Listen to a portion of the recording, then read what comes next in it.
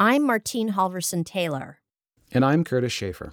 And this is Sacred and Profane. Curtis and I are both professors of religious studies at the University of Virginia. And on this show, we explore how religions are a part of our daily and public lives, often in ways that we hadn't imagined. In the past, we've covered everything from the cultural power of an edict issued by Cyrus the Great over 2,000 years ago, to the rise of robots in Buddhist and Hindu temples, which have been left short-staffed by the COVID-19 pandemic. We cover a lot of ground, and this season we'll be focusing on the ways religions are a foundational part of Americans' relationship to the environment and to climate change. There is so much good journalism covering human impacts on the land, the environment, and the global climate, about the effects of fossil fuel use on our ecosystems and personal health, about the irrefutable science that shows how the impacts of global heating will only grow more extreme until we are able to use as little carbon as possible, about the people working to ensure there is a livable future for everyone on Earth. We've noticed that religion is sometimes treated as an afterthought in that reporting, as a force that reacts to the environment but doesn't have the power to shape our physical reality. That couldn't be further from the truth, as we'll hear in the upcoming episodes. Religions have actually played a key role in everything from the rise of industries that have caused immeasurable damage to our planet to the movements that are resisting fossil fuel expansion. Religions can offer us a way to imagine a different future. These stories may be challenging to listen to, but they are not stories about despair. We think they are important to understand how we got to this point and what our futures might hold. Religions are a way of passing on important stories that shape how we see and understand the land we live on. And for our first episode, we're going to explore one particular religious framework that has shaped America's relationship with the land from the get-go, both in terms of the law and in terms of our own cultural values and norms. We could start this story in many places, but let's begin in what is now New York State, near the city of Syracuse. That's where Sandy Bigtree grew up. My name is Sandy Bigtree. I'm a citizen of the Mohawk Nation at Akwesasne. I was on the collaborative of the Scano Center, and I'm also on board with the Indigenous Values Initiative. And I have a whole story around my name, if you'd like to hear it. Well, my whole childhood I was asked, "Oh, Bigtree, is that an Indian name?" And actually, no, it's not. It's a Christian name. Bigtree is the name given to her family by American missionaries, but the first group of missionaries to arrive in that area were French Jesuits. When the Jesuits came into our territories, one of the very first things they did was they stripped us of our clan name, and that is one unique name that connects us to our particular clan and connects us to the land. When Sandy was growing up, she remembers the local historical society celebrating the brief time Jesuit missionaries settled in the area. In their telling, the Jesuits marked something important and revolutionary: the arrival of Christianity. But to Sandy and many native tribes like the Mohawk, the real legacy of the Jesuits' short stay was a piece of paper they brought with them.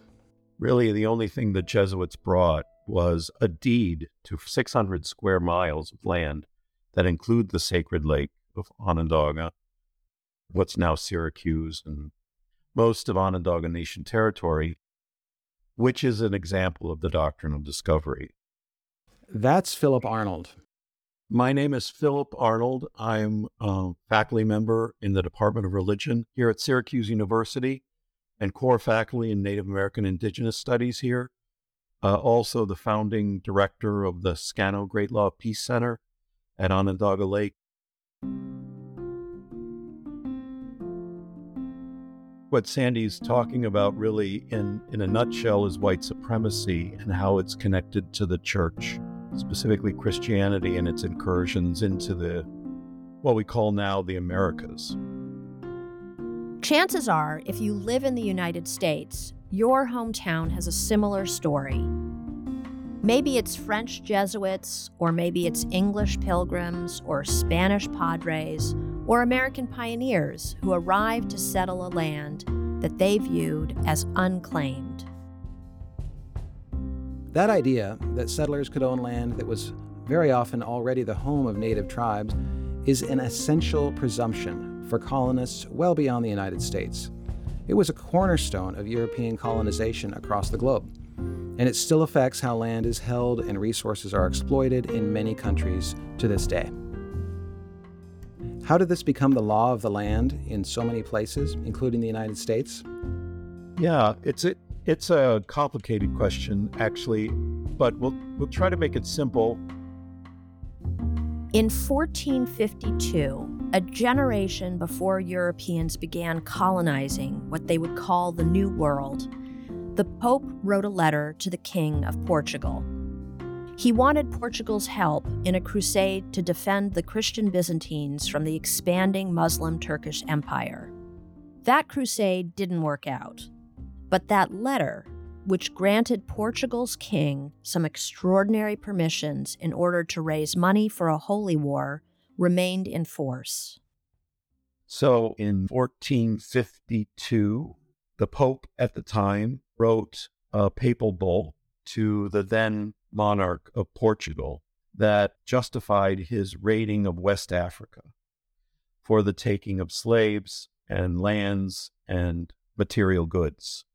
And these indigenous peoples of Africa were seen as the raw materials for the pushback against enemies of Christ. This papal bull said something that would have major implications as European powers began to colonize more distant parts of the world. It gave permission for Christian monarchs to enslave non-Christians and to seize their land and property. And then, of course, we come to Columbus, right? Columbus returns after his so-called discovery of the New World. Right. As he's sailing back to Spain, he's writing to the monarchs of Spain that gold has been discovered. And it was like 6 weeks after that letter was received by the monarchs that the Pope issued the papal bull Inter Caetera.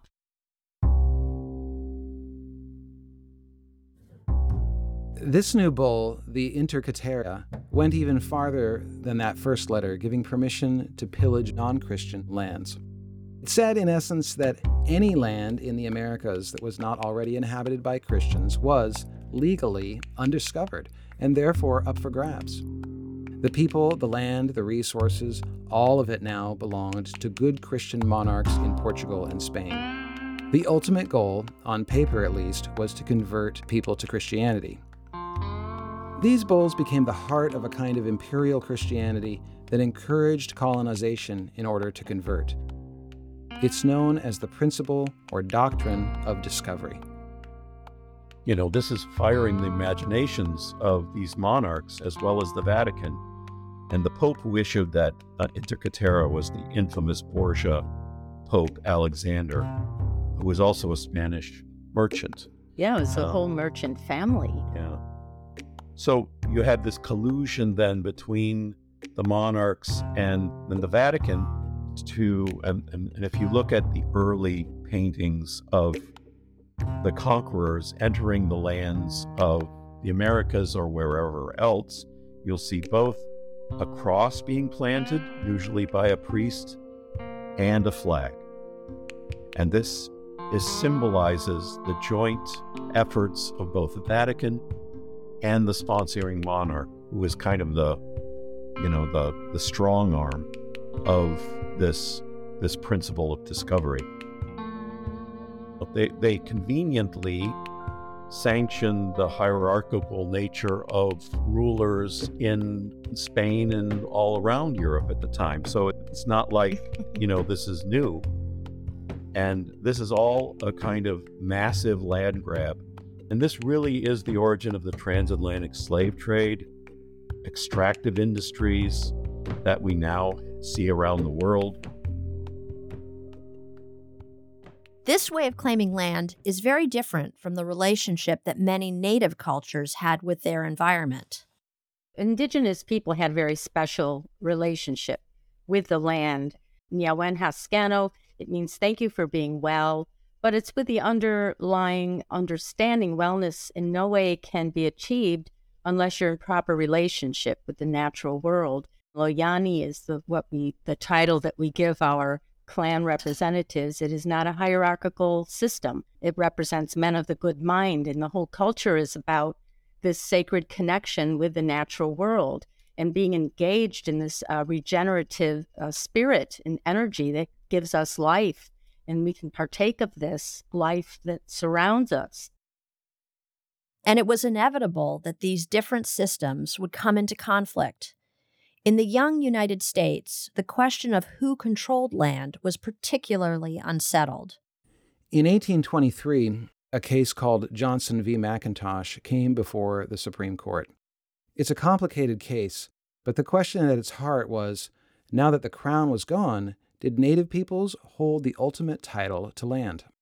Yeah, so Chief Justice John Marshall was kind of the genius. And when legal scholars talk about Marshall, they talk about his trilogy of decisions that ultimately ended up in the removal of the Cherokee and the Trail of Tears and those well-known devastating episodes in Native American history.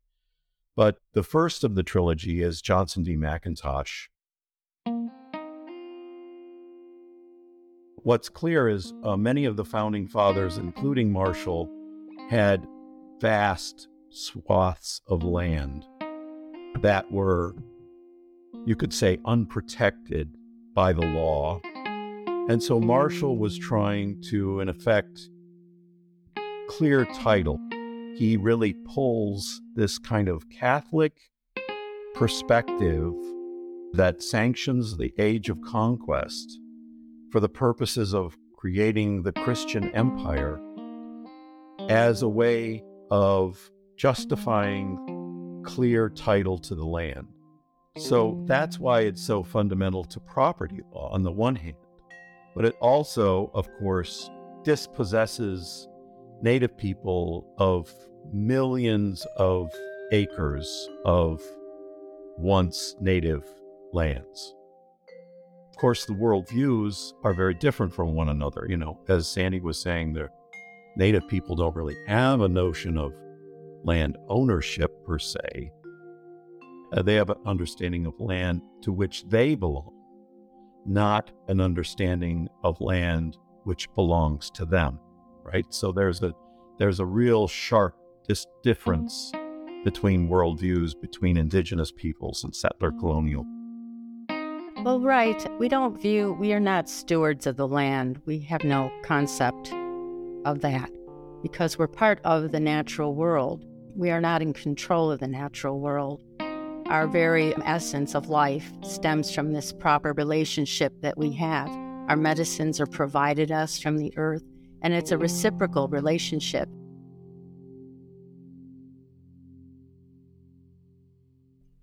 So what Johnson v. McIntosh did, in addition to incorporating the doctrine of discovery into U.S. law, it also established that indigenous nations could only occupy the land they had lived on for thousands and thousands of years.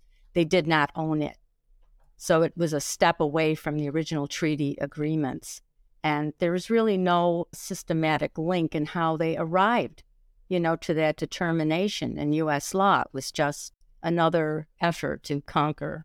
Johnson v. McIntosh has been held up as a precedent as late as 2005, when the Oneida tribe sued in an attempt to recover land taken from them in what's now New York State.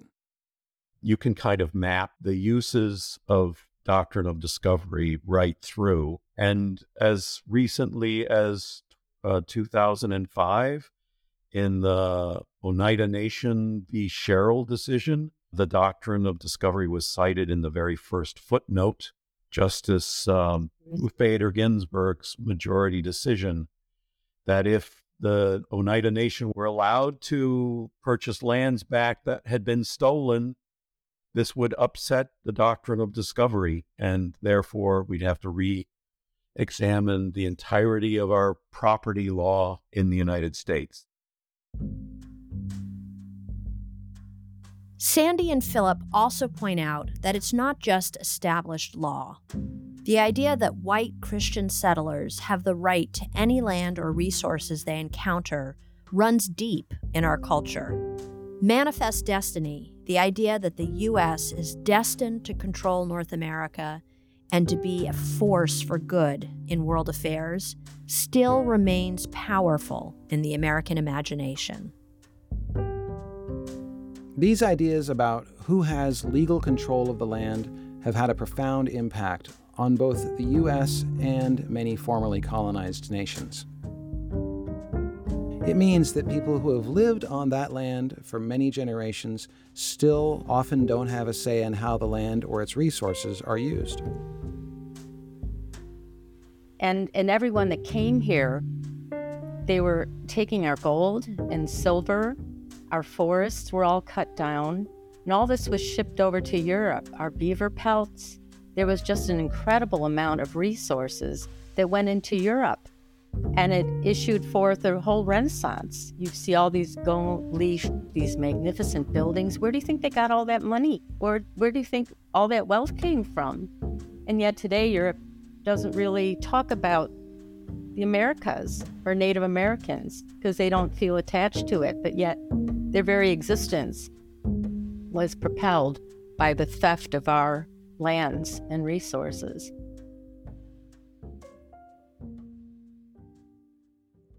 Not long after this conversation with Sandy and Philip, news broke that Pope Francis was formally renouncing the doctrine of discovery. His statement said that the original papal bulls had, quote, been manipulated for political purposes by competing colonial powers in order to justify immoral acts against indigenous peoples that were carried out at times without opposition from ecclesiastical authorities.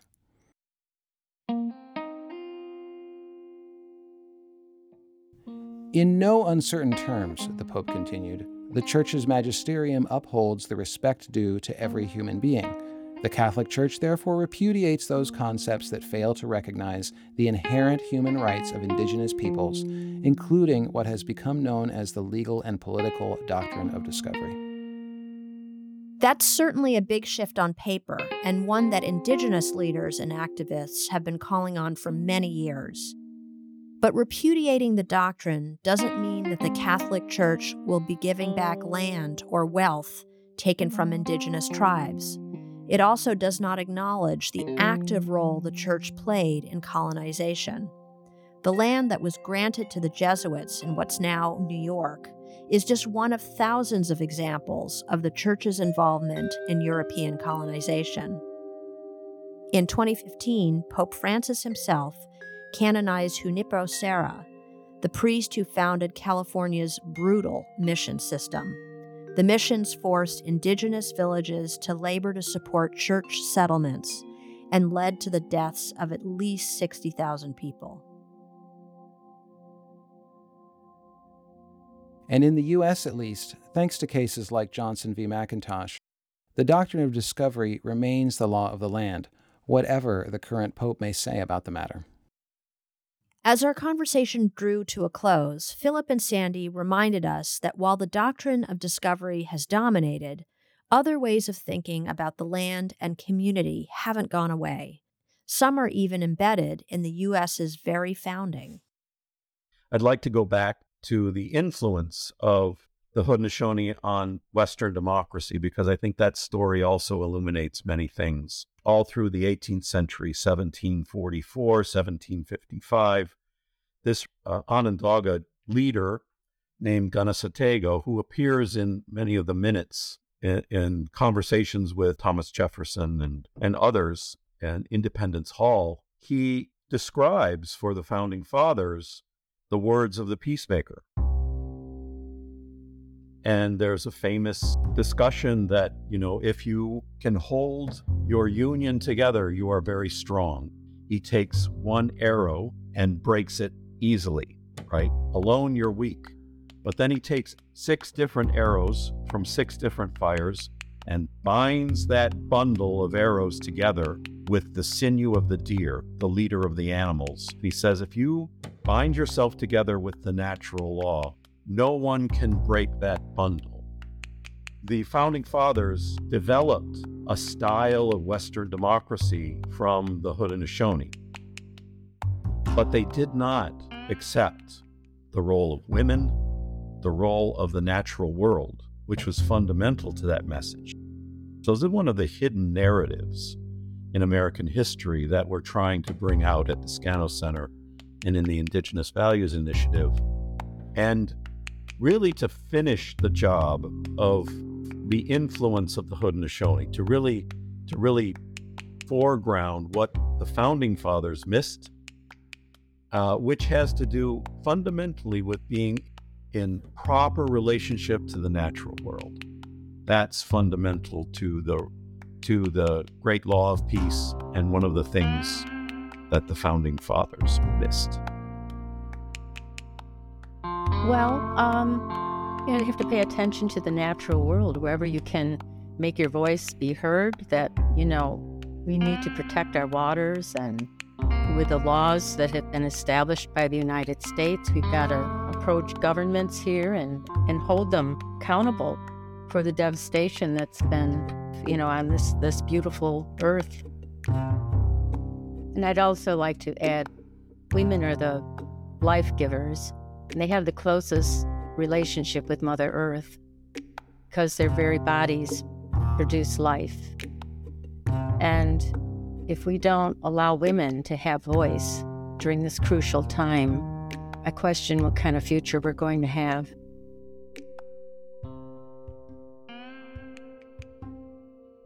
I'm a fervent believer that religious studies and the history of religions has something to contribute to our looming catastrophes. You might ask yourself, well, how is it I came to be here?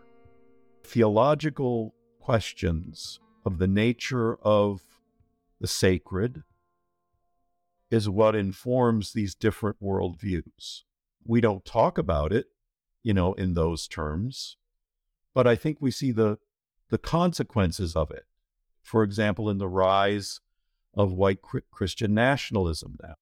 I think by examining the doctrine of Christian discovery and its impact, we can think about these theological questions. I think there are a lot of people who understand that, as my teacher Charles Long said, we have to go through colonialism. We have to deal with the enslavement of African people. We have to deal with misogyny and the violence against women. All of these things echo in the doctrine of discovery. And so we're working on the future. We don't know what that looks like. There's always hope, but we have to address these foundational issues.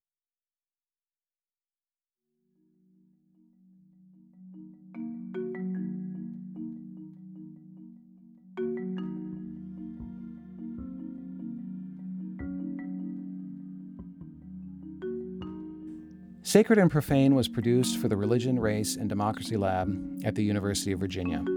This episode was made possible by a grant from the National Endowment for the Humanities. Our senior producer is Emily Gaddick. Our guests were Sandy Bigtree and Philip Arnold.